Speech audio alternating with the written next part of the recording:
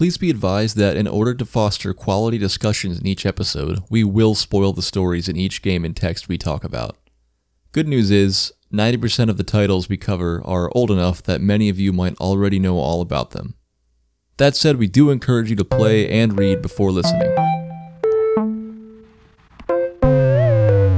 Listen up now, wake me on, get ready for Arcade Bookshop. Wake you up, play a game, check it out. Don't be late, listen up now, wake me on, get ready for Arcade Bookshop. Hey everybody, and welcome to Arcade Bookshop. Just dropping a line before the show starts to let you know that this was the first crossover special of Arcade Bookshop and the Drunken Pen Writing Podcast, which means just a couple things. One, this was recorded way back before we even released the first episodes of Arcade Bookshop, so you might come across some talk about old or outdated information here and there. Two, I still didn't know what the hell I was doing while recording, so my voice sounds like crap because I accidentally recorded through my laptop microphone instead of my podcast microphone. Those things being said, I hope you enjoy listening to myself, Caleb, and Spencer talking about The Plague by Albert Camus. And 2 weeks from now, we're talking Mega Man 10, because it definitely 100% corresponds with this book. Thanks so much for listening, and I'll catch you next time.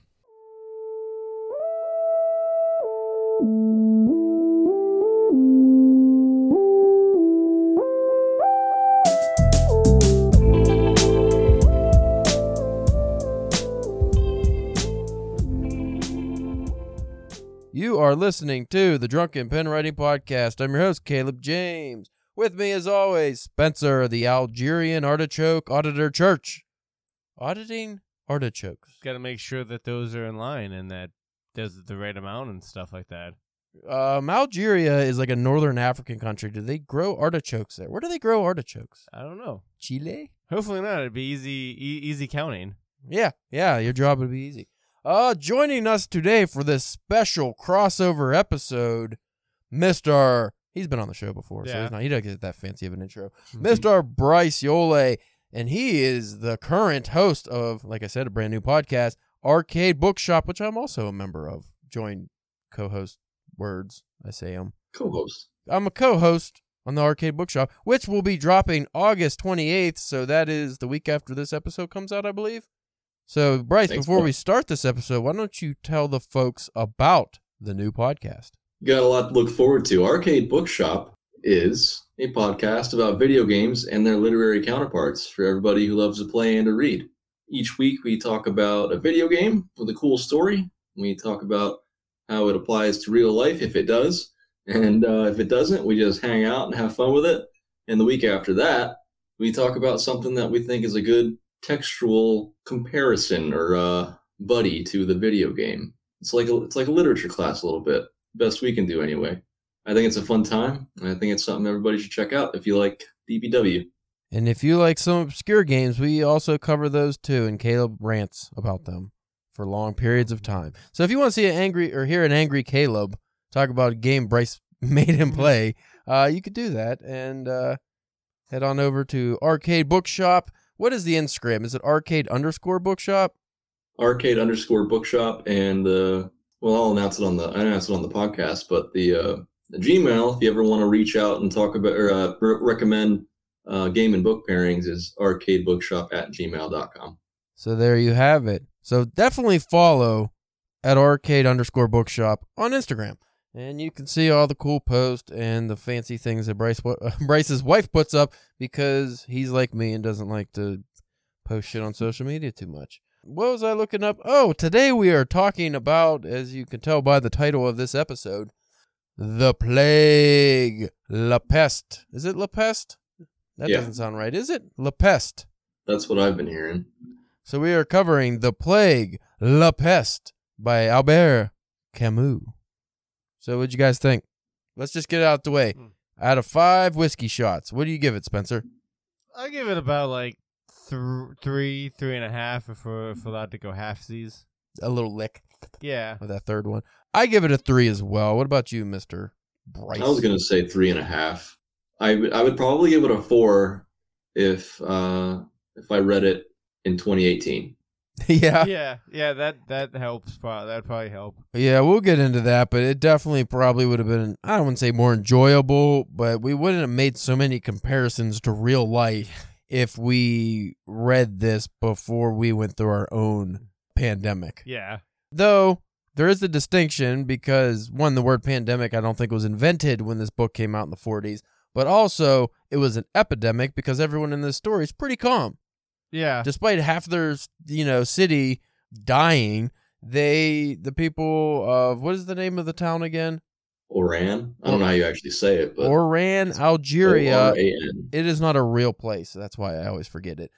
Camus, he just made it up. But the people in the city who get locked in because there's this big plague, they do not panic. I guess we could do a brief synopsis. Let me see if I can just find it. I forgot my fucking book upstairs, Let me see if I can find a quick synopsis so we don't have to listen to me try to... And then I think a rat died, and then it bled out of its butthole, and then a guy, he died. Let's see. Oh, Wikipedia has the worst synopsises. Loading. Oh, that's a cool cover. Why didn't we get that cover? That's probably a different translation. Probably, yeah. It makes me think of... Actually, that makes me think of somebody taking like Molly. It's just a bunch of white pills. In the Right, yeah. All right. So The Plague is a haunting tale of human resilience and hope in the face of unrelieved horror. I didn't get hope or resilience, really. I don't think that's the opposite of Camus' message, actually, because he's an absurdist. It's all about like how everybody is just living to die. So I don't think that message is. I don't think that's right. I think the main doctor character, he's kind of hopeful-ish. He's the only optimistic one, really. I mean, there's a couple, but it's not. Maybe the resilience, but not of the human spirit. I don't think. No. But let me read the rest of this. Maybe it'll clear it up. Albert Camus. I always say Albert.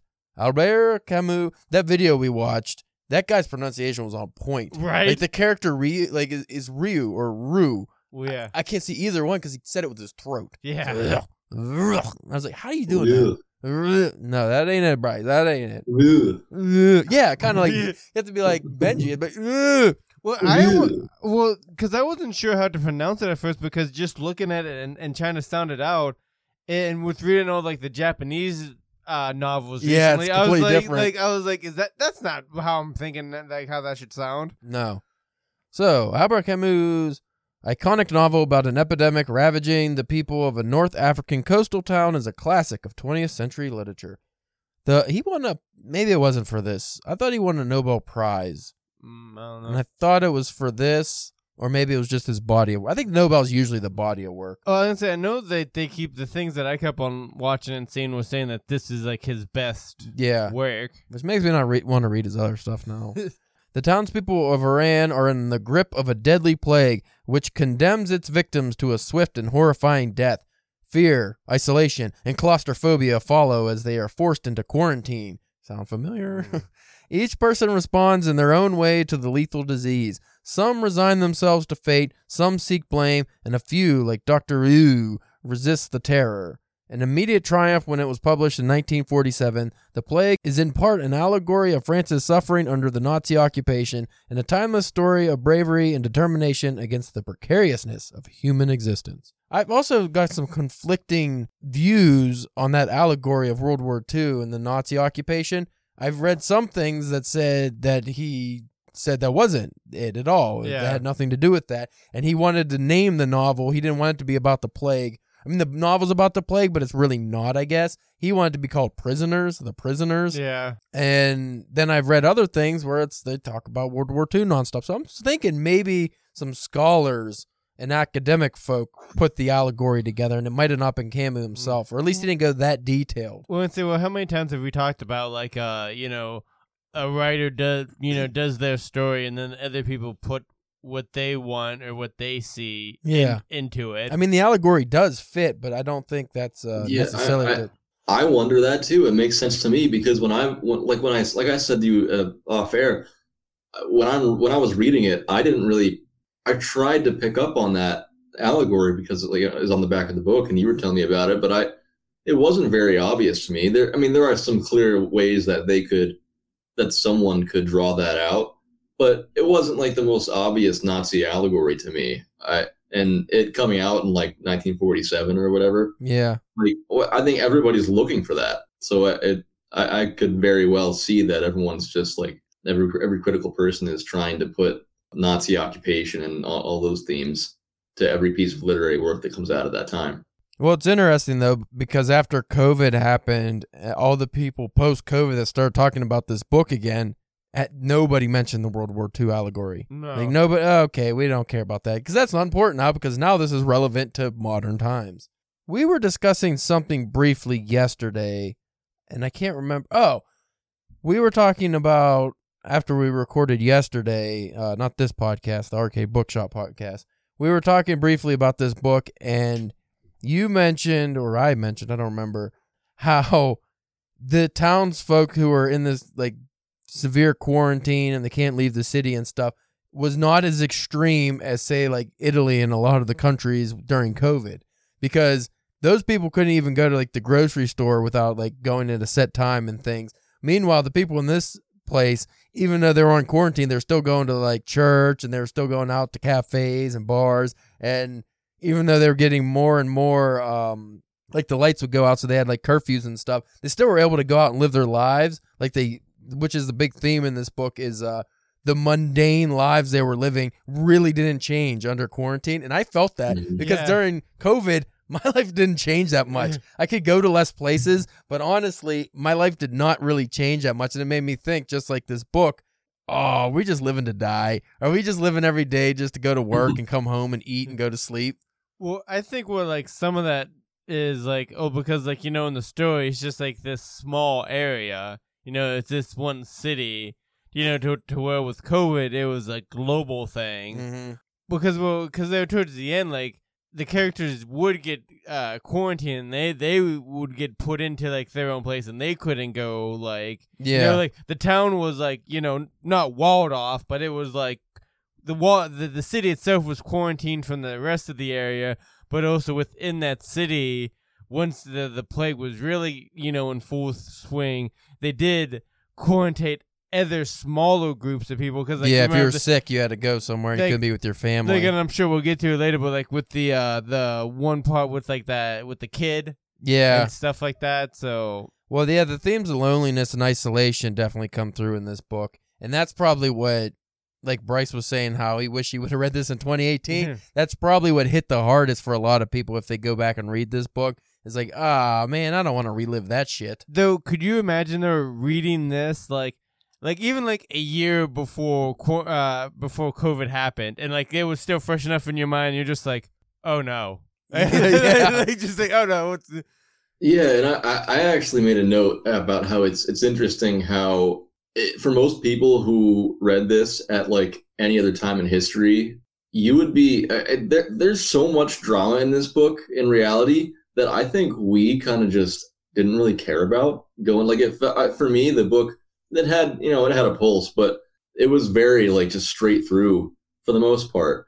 But if you read this before before what we experienced, you would probably be intrigued at how an epidemic actually pans out, and like nervous about the characters, how they'll get through what they're going through, who's going to get through it, who won't, if the main character is going to last through the end of the book, what's going to come of the city, how is it going to spread, all that stuff.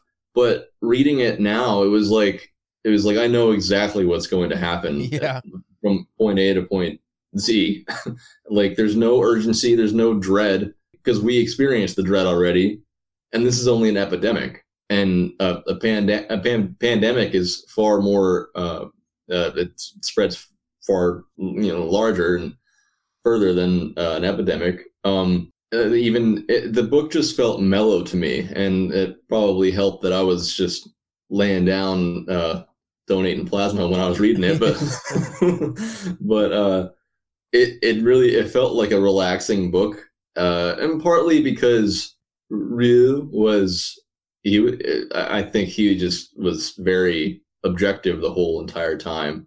You didn't see a lot of emotion from him, but like the only real difference that I felt that was dramatic to me was the fact that it's an actual like ancestor of the plague, and you got like buboes from it, which we didn't obviously experience, which sound disgusting. But yeah, overall, my point is just, you don't get the same feeling out of it that you probably would have if we didn't experience what we did.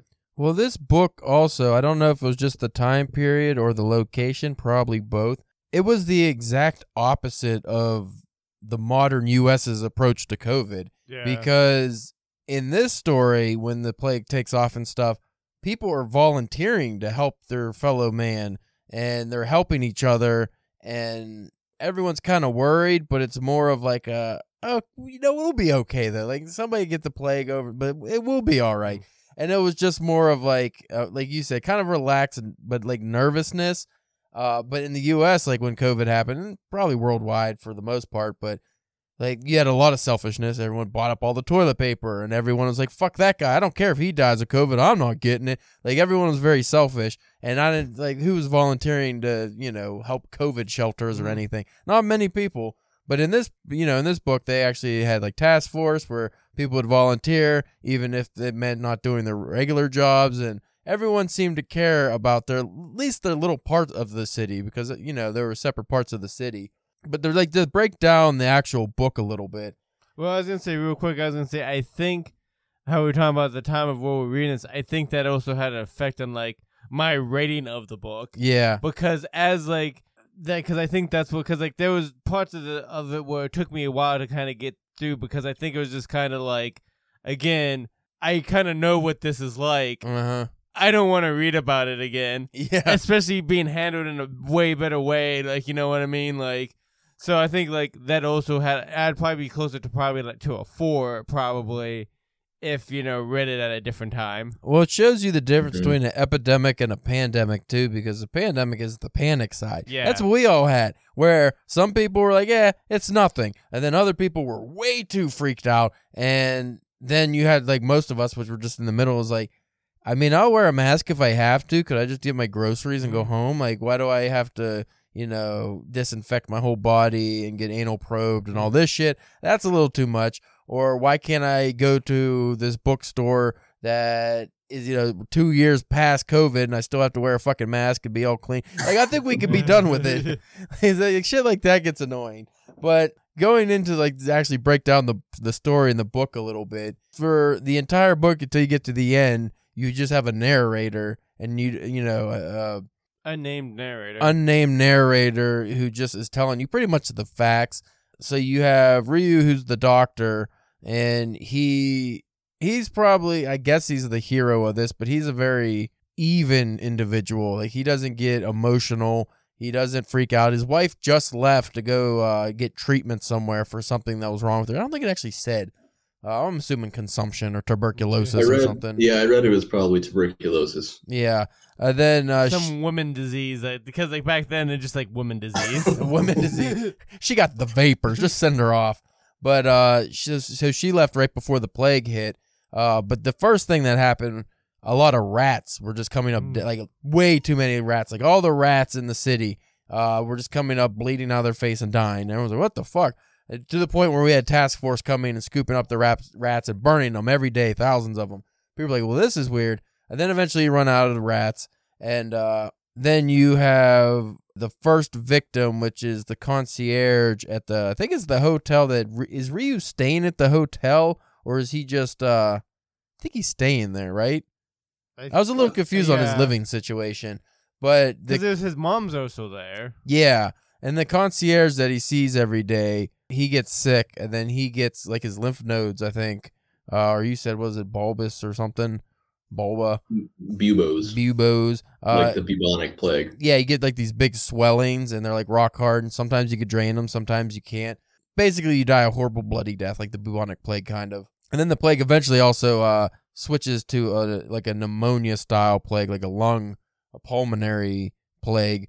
It's a bad disease. But it starts off slow, and everyone's like, oh, that's not good. And they keep spreading. And you get through these people's everyday lives. Like, Camus really does a good job of touching on, like, how mundane most people's lives are, and then how they change when something like this happens, but then also don't.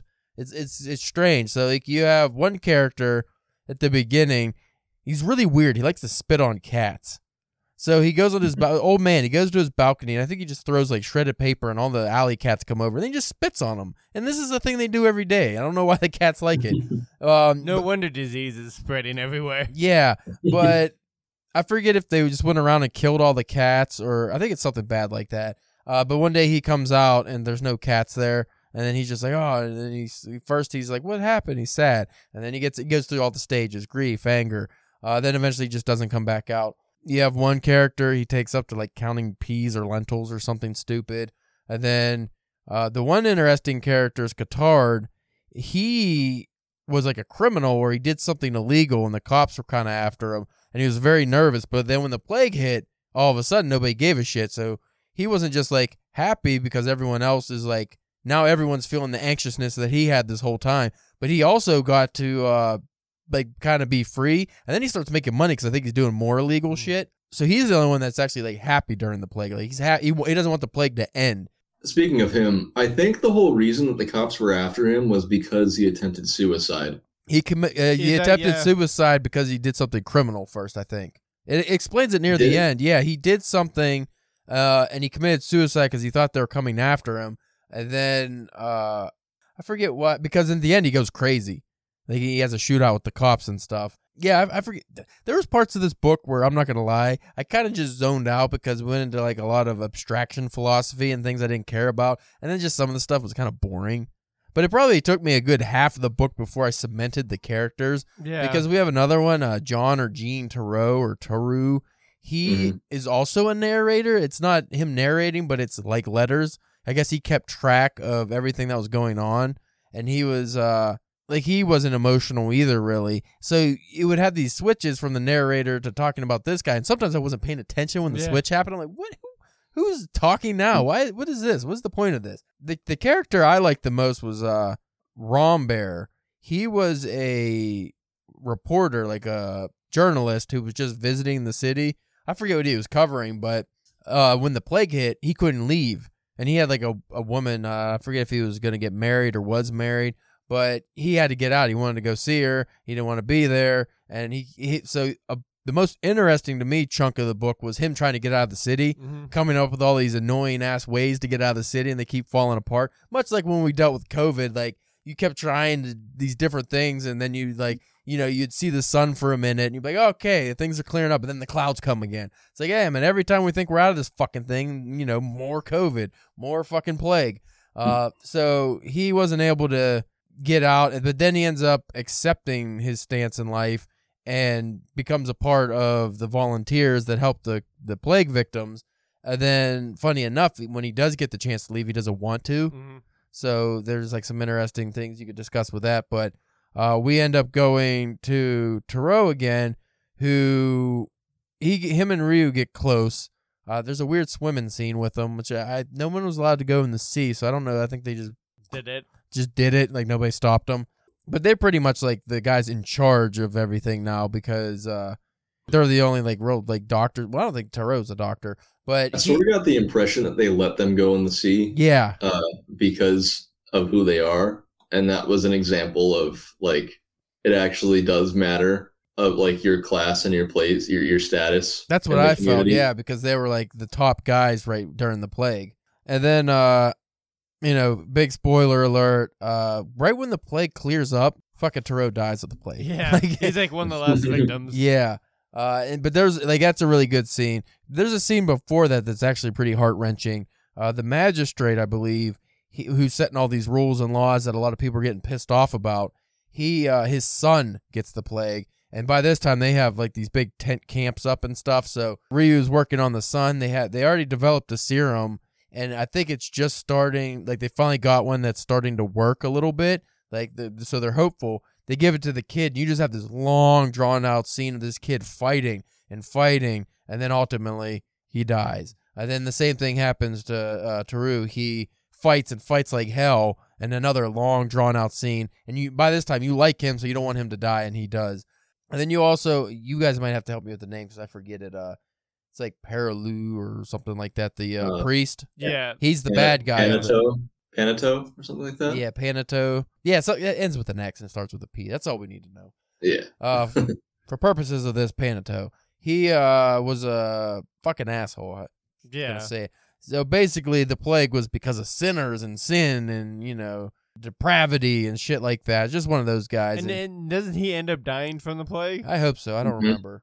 Yeah, he does. Good. Yeah, he gets his comeuppance. I mean, he's as closest to a bad guy you get in this situation. But like this whole story is just pretty much like, what if you're just your neighbors and your friends all of a sudden got roped into this weird situation where we couldn't leave and there was a big disease or something. Well, again with COVID, like just all the parallels with COVID, it shows all like what the human condition, like what they can adapt to and turn into ordinary after a while. Like, Yeah, like, that also goes with the World War II allegory. Is just, you could normalize anything, really. Any situation humans can adapt to and normalize. And it's like, that's not right.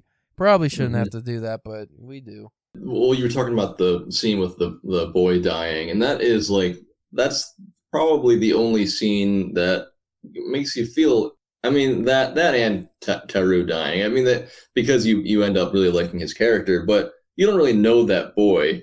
So the only reason you feel bad is because he's a kid, which is a valid reason to feel bad about it. But I don't know the actual number, but by the end of the book, isn't it only like in the hundreds, the death count? No, there was up to like 600 to 700 people a day dying at one point. Yeah. Was that it? Okay. Yeah, because the funeral or the cemeteries got filled and they were just burning bodies. Yeah, that's right. It was so many hundred a day, but still, I think it just goes to show, like, even with that number, because it was a few hundred a day over the course of like 10 months or something, and you just it makes me think of the rate and the variety of manners that we are desensitized as humanity nowadays. Like, even the fact that even when it comes to numbers, like we have it in our heads somewhere that there were like millions and millions of people that died from COVID. So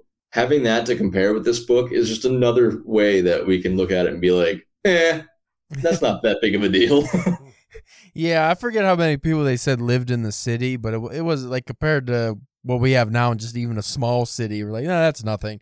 So even if it was like 20,000 people dying, we're like, okay, well, we get that in an earthquake, Yeah. But that's just like how fucked up society has become now. Because no, that's that's horrible that you would have that many people die. There was one more character we didn't mention that I enjoyed because he was weird. Was Grand. The guy who had to write the perfect sentence. Yeah. So he ends up like writing, I think he's trying to write a book, and his wife ends up leaving him because he's just so obsessed, but he can't get past the first sentence, and he just rewrites it in like a bunch of ways that are all good. And you're like, just, what are you doing? Just say, do the sentence. And he ends up getting the plague, and he wants to write a letter to his wife, and I don't think he ever even writes the letter because he can't make it perfect. And I forget what that was supposed to signify. I looked it up, but I thought that, the character was interesting because he seemed like such a nice old man, though. That might just be Camus, just like little, like more of the absurdism, I think. And just on like the right of being like a writer of like, because I'm sure he's probably had to deal with that himself of like, trying to write that perfect sentence like every writer does, and you just got to get past it. Right. It's probably like talking about himself a little bit there too. I mean, I don't know what kind of writer he was, but I would imagine if he's talking about that, maybe he's struggling to write the plague, and he's trying to get the characters right in all the best ways, and he's just doing it over and over and over again. I don't know, maybe I'm wrong, but that's what I drew from it a little bit. The scene where he is writing the sentences over and over does come off almost personal, like from experience. Like you could see how someone be like, oh, because I've done it myself, where it's like, maybe if I just switch these words, maybe if I cut this off and then add this, you know what? I use the same word twice in this sentence. Let me just cut that. I like that scene. I just thought it was interesting. Let's, since we're already at 41 minutes, let's get on to the allegories, though. This is the big one, especially like the World War II. Because like I said, I've been reading a lot of like critical analysis of this, but I haven't actually found anything of Camus saying that this was a valid allegory. So I don't know. But I was able to find this. This is from The Conversation. They actually, I just heard about them today on the Reading McCarthy podcast I listened to. They're doing a tribute episode, And some of the people that were writing tributes to him were published here, so it must be legit because they're all scholars. So there are multiple allegories. Camus' prescient account of life under conditions of an epidemic works on different levels. The plague is a transparent allegory of the Nazi occupation of France beginning in spring 1940. The sanitary teams reflect Camus' experiences in and admiration for the resistance against the brown plague of fascism. Fascism. I don't know why I said fascism. So before we even move on, do you guys really feel that this was because when I was reading, just because I read the back matter of the book, I kept in mind the World War II allegory. So whenever you use the word prisoners, I was thinking of like the occupation. But after finishing it, I really didn't think it was like if it was there, like it was there in the imagery, but I didn't think it was that strong. Yeah, I didn't really get that too much. It's kind of like one of those things. It's almost kind of like with The Stranger, like the guy's like, it seems like he's autistic. Well, obviously he wasn't autistic because back then that wasn't a thing. Yeah. But if you line it up to that, like, oh yeah, that makes sense. You can make it fit, but that doesn't mean it was. Yeah. Yeah, there are numerous instances, like you talked about, people just getting used to the isolation and all the changes and things, and just humanity being that like versatile or able to change. And the only other thing that seemed very Nazi-ish to me was putting all the bodies on the trains to transport them to get taken care of. But like I would say that I don't think it was because if I read this and didn't know that, I definitely wouldn't think twice about that. It seems to me that it's more. It fit with a plague, like like if there was a plague and the city was shut down, it kind of fits. Like that's how you would treat it. Like you wouldn't just be like all willy nilly, just let people do whatever they want. Right, and so overall, I just think it seems more like another way to serve his agenda of talking about absurdism and existentialism, because that fits very well in every aspect. Well, let's see if they have some decent reasoning for this that we just overlooked. Camus' title also evokes the ways the Nazis characterized those they targeted for extermination as a pestilence. The shadow of the then still recent Holocaust darkens the plague's pages. I didn't feel Holocaust at all. Seems. I mean, I guess the only Holocausty thing, like you said, the bodies and stuff. Yeah, it's like the mass graves when it was really kicking in. But Camus studied all the different plagues that happened before his imaginary one. So like he was just kind of referring to how they handled it, carting off bodies and stuff. That doesn't, again, that's not just I mean, if you really want to, you could say, yeah, that's Holocaust imagery, but I didn't feel like it was. When death rates become so great that individual burials are no longer possible, as in scenes we are already seeing, the Oronais dig collective graves into which, here's a quote from it, the naked, somewhat contorted bodies were slid into a pit almost side by side, then covered with a layer of quicklime and another of earth, so as to leave space for subsequent consignments. So again, though, like if you just have, mass genocide or giant plague or just a big war, you tend to have bodies in a pit. That doesn't necessarily mean the imagery lines up as an allegory to me, but I mean, I could see it, but I think people are maybe reading a little too much into that. Mm-hmm. Again, so far, this hasn't mentioned Camus' actual, thoughts on the matter. I'm sure somebody asked him. I would hope so, anyway. When the measure... Well, you know what, before I get on, that's another thing, too, because we were talking about, like, how everybody likes to see things from, post-World War II. Everyone likes to see, oh, this was about World War II. It's an allegory in different works. Well, directly after World War II, a lot of people did not want to see stuff like that. Yeah. Because, like how we were talking about, oh, we don't fucking want to talk about COVID and think about COVID shit right now.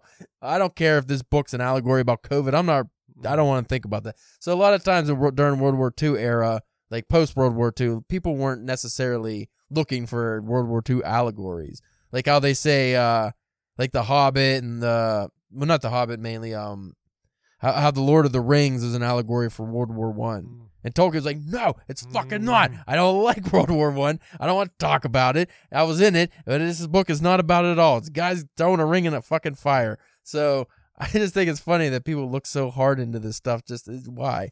Maybe it makes it more interesting for them. I don't know. You can actually look in the book about this too, because the narrator talks about how everyone is, including himself, obviously, is wanting to write and express themselves about the experience of isolation, and that immediately reminded me of how, as soon as, I mean, granted, I only started writing again last year, but as soon as I started writing and looking into submitting and stuff, everyone is already over, like all the literary journals and everything, they're already over the COVID talk.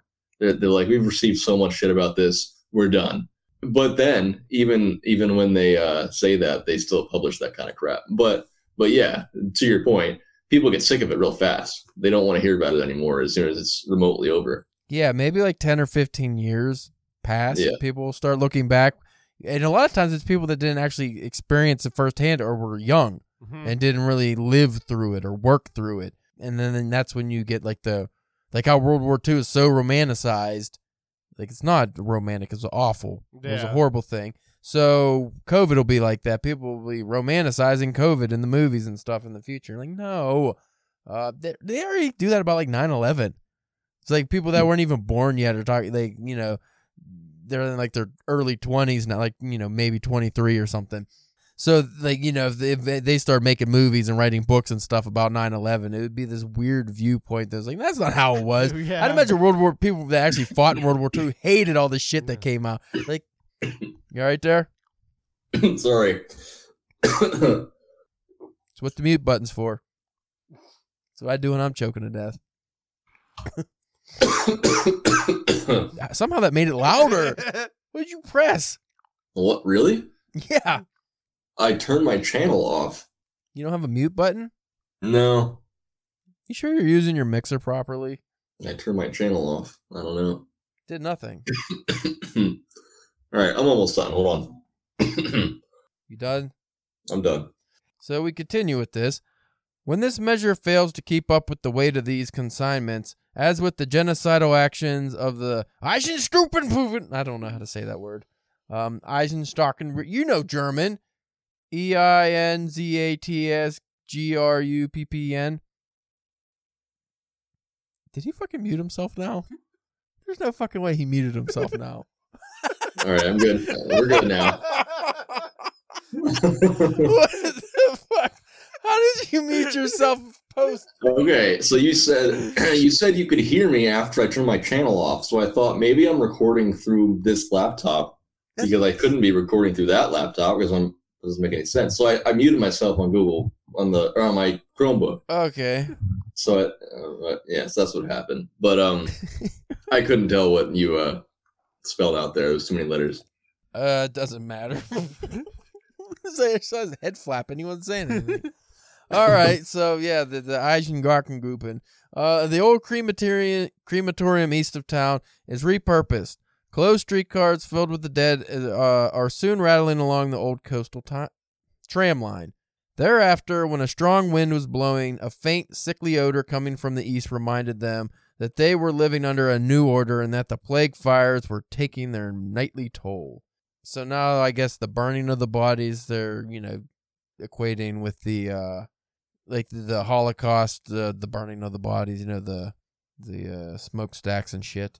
Camus' plague is also a metaphor for the force of what Dr. Ryu calls abstraction in our lives. This is where I checked out of the book for a while. Yeah. He kept talking about abstraction. I was like, oh, I don't care. So maybe this will enrich our lives a little bit. So this is what abstraction apparently is. All those interpersonal rules and processes which can make human beings statistics to be treated by governments with all the inhumanity characterizing epidemics. We kind of talked about that already, actually, about just the being a number instead of an actual person. So when you have a plague like this go on and people are dying in mass, eventually they stop being people and they're just a statistic. So for this reason, the enigmatic character Teru identifies the plague with people's propensity to rationalize killing others for philosophical. Why can't I say that word? Philosophical. Thank you, Bryce. Killing others for philosophical, religious, or ideological causes. It is with this sense of plague in mind that the final words of the novel warn that the plague. I still can't say this word. Bacillus. The guy in the video, I swear, said T like Batillus. Maybe. How do you spell it? Bacillus. Bacillus. Bacillus. But the guy definitely with the French accent said it with the T. And I was like, that doesn't sound right. Well, it's probably because he's French. I don't know. He is French. I don't think he was French. I think he was just good at French. He could have been terrible, actually. And we just How would we know? That the plague bacillus never dies or disappears for good. That it can lie dormant for years and years in furniture and linen chests. That it bides its time in bedrooms, cellars, trunks, and bookshelves. And that perhaps the day would come when, for the bane and the enlightening of men, it would rouse up its rats again and send them forth to die in a happy city. That's the part that I didn't like. At the end, The ending? I was like, oh, that happened. Yeah. And then it goes on about hope and all this other stuff, but it doesn't go any more about World War II. So I think that was very surface level allegory if it's there. I didn't think it was too deep like people bring it up to be. Because if it was, I don't think Camus, I think he would have had a harder stance on it if it was true. I think he would have been able to find some interviews where he really talked about it. One last thing I want to bring up when we're talking about just Camus the guy. At least in the videos that I watched him, he seemed like a pretty cool guy. He was like a good looking dude. Always had like a hand rolled cigarette in his hanging out on his lip. He seemed like a pretty cool guy. Well, he was an absurdist. He didn't take life seriously. He was one of those guys that thinks that the people who take life seriously are hilarious. And I could get behind that. Yeah, right. Because we all die in the end. We all poop. We're not that special. But people act like they are. They act like they don't poop. They act like they'll never die. They live. A lot of people, it's weird. They live like they're never going to die, but then they don't actually do any living in between being born and dying. So the things that they hold as important. Yeah, are stupid as shit. And it's like, you're going to die one day. Maybe actually do some shit that's worthwhile instead of just complaining and focusing on this mundane nonsense that nobody cares about, which is what the characters in this book did. Have you guys seen looked up anything about what Camus said about the 3 responses to the absurdity of life? I don't think so. No. So that came up for me. So his 3 responses are suicide, intellectual suicide, or denial, or burying your head in the sand, or acceptance of the absurdity and revolting by your existence. So basically, and that's obviously the one that he agrees with. Suicide is just giving up, being selfish. Intellectual suicide is living, but living as if you've given up and not doing your part and paying attention to things, pretending they're not there. That's most people. Yeah. Right. So his philosophy is to accept the absurdity, work through it, and I think that's why Ryu is his main character, because he's not giving up, he's not quitting, he's not Cotard who'd wanted to kill himself, but he's doing his job every day, and it fulfills him, and he doesn't take sides either. He works for the government and against it throughout the whole book. I don't know. It's interesting how I think he illustrated that all 3 of those things in different characters. Yeah, I did think it was interesting how the book really shows you how even though such drastic changes to people's daily lives can happen, they'll still do the same shit that they always do if they can manage it. Mm-hmm. And like I was saying earlier, during COVID, my life, I know, Bryce, you couldn't go to the office anymore. You had to work from home. But me and you, maybe you had more, at your work, you had more procedures to go through, but and the hours changed, but that was it. For me, nothing changed other than I had to wear a mask everywhere I went. Right. And it was harder to get into hospitals and banks and shit. But I was just affected by other people being affected. But personally, my life didn't really change. Right. Actually, during COVID, I had a great time. I bought a house. I fucking got married. Everything was going gangbusters for Caleb. Made a lot of money. Yeah. Fucking fuck you, COVID. I did get COVID and almost died. But other than that part, it was pretty cool. I love the part in the book where they briefly talk about masks. And the first time they come in, they're like, I think Rambert is like, will these actually do anything? And they're like, no, it makes everyone else feel better. Yeah, that was Yeah, I thought that was interesting. It was like, oh man, even in the 40s, they were like, fuck these masks. But then that was actually because during the Spanish flu, during like World War I, they actually did do a mask mandate, and a lot of people were like, fuck the mask. So that never changed. People just will never want to wear a mask. Well, nobody just ever wants to do the thing that they're told to do. Yeah. That could help out. Well, the thing is, too, like, if you go with the mask, it was never like a mask that would actually be effective. No. Like, you're wearing I wore the same shitty surgical mask until it broke every day. It's like, that's probably making me sicker. People wearing bandanas that are barely covering the front of their faces. Just fishnet. Yeah. Like, you're just fucking off now. Now we're just like, that's when the absurdism really came about with COVID, is just like, you'd see people just wearing a lampshade on their head, a fish bowl, an astronaut helmet, like, just stupid as shit. Like, does this count? Does it panties? It's like, come on. It's like the absurdism, and it's like, are they actually being serious, or are they making a statement? That's a good point, actually, because I, like, living through it, I felt like it felt Nazi-ish to me. Like, especially, like, I saw it most in terms of how they forced store employees to act towards strangers who were just shopping. There were multiple occasions where we went in and maybe our mask fell down a little bit, and they started yelling at us.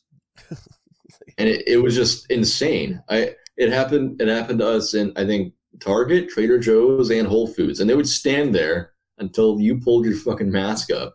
And it felt very like I don't know. It felt, I kept thinking of how they all seemed like Nazis. See, I had it from the other way around, where customers would be getting on us for not right. Where like while we were working, if it would slip down a little bit or something, like. You know, the customers would be like, they're not wearing the mask. The managers get them. Like, when it got really surreal was when the employee would come up to you, like, hey, I don't want to do this because I think it's stupid, but you got to wear the mask. You got to put it on. And it's just like, it's like, then you almost feel bad. It's like, this poor schlub is just like, you're talking about Nazis. This is the guy on the bottom. Yeah. This is the guy's like, he doesn't want to be a Nazi. No. He just don't want his family to get killed. Yeah, he's just like, I just got to fucking do it. He's just trying to survive. That's one thing. I don't mind that when they're like, I don't know, whatever. It's when they're like, they feel like they're righteous about it. And that bothers me because you don't know. None of us know. Like enforce your rules, but don't be a dick. Yeah. There's a lot of, it gave people who never had power in their life power. Even if it's the most minute thing. Because I've seen videos of like store employees like chasing people out to their car. Yeah, I got a mask. Get the fuck out of here. And it's like, dude, you're like a cashier that makes minimum wage. Why do you care at all? Like, seriously. If it just, it's crazy the amount of power people could take from the stupid, just the fact that they could tell somebody to do something and they have to do it. It's like this thing just flips, like this switch in them. It's like, yeah, I'm the fucking man now. Listen to me, bitch. Like, it's like, why do you want to be like that though? Like, I would be more of one of the people in Algeria who's just like, hey, I don't want you to feel bad either, man. Like, you know, if you don't want to wear the mask, I don't care. I'll wear my mask. Like, but fucking so many people go on these power trips and they don't give a shit about their fellow man. Like, they're not doing it because they care about them dying or getting sick or even getting other people sick. They just want them to do what they say. Well, then I think some of us are too, like, hey, they're getting on me about me wearing my mask, so I'm going to get fucking on you about you wearing your goddamn mask. If I got to fucking suffer, you got to suffer till the end. It's like, no, why? That's stupid. So I thought the plague was better if we read it before the plague happened. Yep. Or later after the plague happened. I did not realize it was going to be an exact replay of COVID without technology. Yeah. Which makes it horrible. Think about like being locked up during COVID, but there's no TV, there's no video games, there's no cell phones, no internet. Music's like a shitty gramophone that has one song. You might have books, but like you're there for so long, there's a good chance you could literally read everything that's in your town. And all the books at the time are probably like Shakespeare and stuff because there's not too many modern novels at the time. I mean, by the 40s, I guess you can get some decent ones, but still, it's like, okay, I'm going to read James Joyce for the 100th time. Because this is in Algeria. This isn't America where they just had like fucking pulp books and stuff. They had French. Well, and remember, their quarantine was only like 10 months, whereas ours was, I mean, I don't know how long was I think ours was at least 2 years. I don't know. We never had a full quarantine in this country. I think maybe like some cities technically, did. Yeah. The mandates were only lifted like 6 months ago. Yeah, the mandates, but a lot of people didn't follow those anyway. But you know what? I'm not even going to go into like shutting down businesses and ruining people's livelihoods over that shit because that was really aggravating. But I like to go back to like places like Italy where they have high elderly populations. So they were so strict, like you couldn't leave your apartment. It's like, wow. But we also had the stupid shit in this country. It was like, well, if we're not going to have people work, we kind of have to pay them. Well, let's wait like a year until they're like bankrupt and fucking poor and dying and, you know, starving to death. And then we'll give them like $1,000. It's like, that was fucking stupid. Thanks, government. So, in summation, don't get the plague and you'll be all right. All right. You'll be all right. Next time we'll cover a better book, I think. No, it's a bad book. I recommend people read it. It's just it's written very well and all that. It's just so we probably shouldn't mention the translation we were reading. I already forget the lady's name on my copy of the book. Laura Maris. Laura Maris is a new translation. It's supposed to be more exciting. So if this was the exciting version, oh my god, yeah. But needless to say, after reading this, I was really excited to read like The Sound and the Fury and stuff because it's like something different was happening. You know, book also reads a little mundane, just like the characters and their lives. Anyway, Bryce, why don't you go ahead and give the people a refresher about the other podcasts we do, and then I'll do our proper outro. Everybody listen to Arcade Bookshop, coming out August 28th. What's the first episode? First episode is going to be about Earthbound, and we're actually releasing 2 episodes the first day. Ooh. So Earthbound and Something Wicked This Way Comes by Ray Bradbury. Exciting. We're going to talk about the stories of Earthbound, some of the gameplay, and then we're going to tear apart Something Wicked This Way Comes. Spooky classic. And after that, you can hear us every other Monday, and you can follow us at arcade_bookshop or reach us at Gmail at arcadebookshop@gmail.com and let us know what you think or give us some recommendations. Very nice. You can follow us at DPW Podcast on Facebook, Twitter /X, YouTube, and Instagram.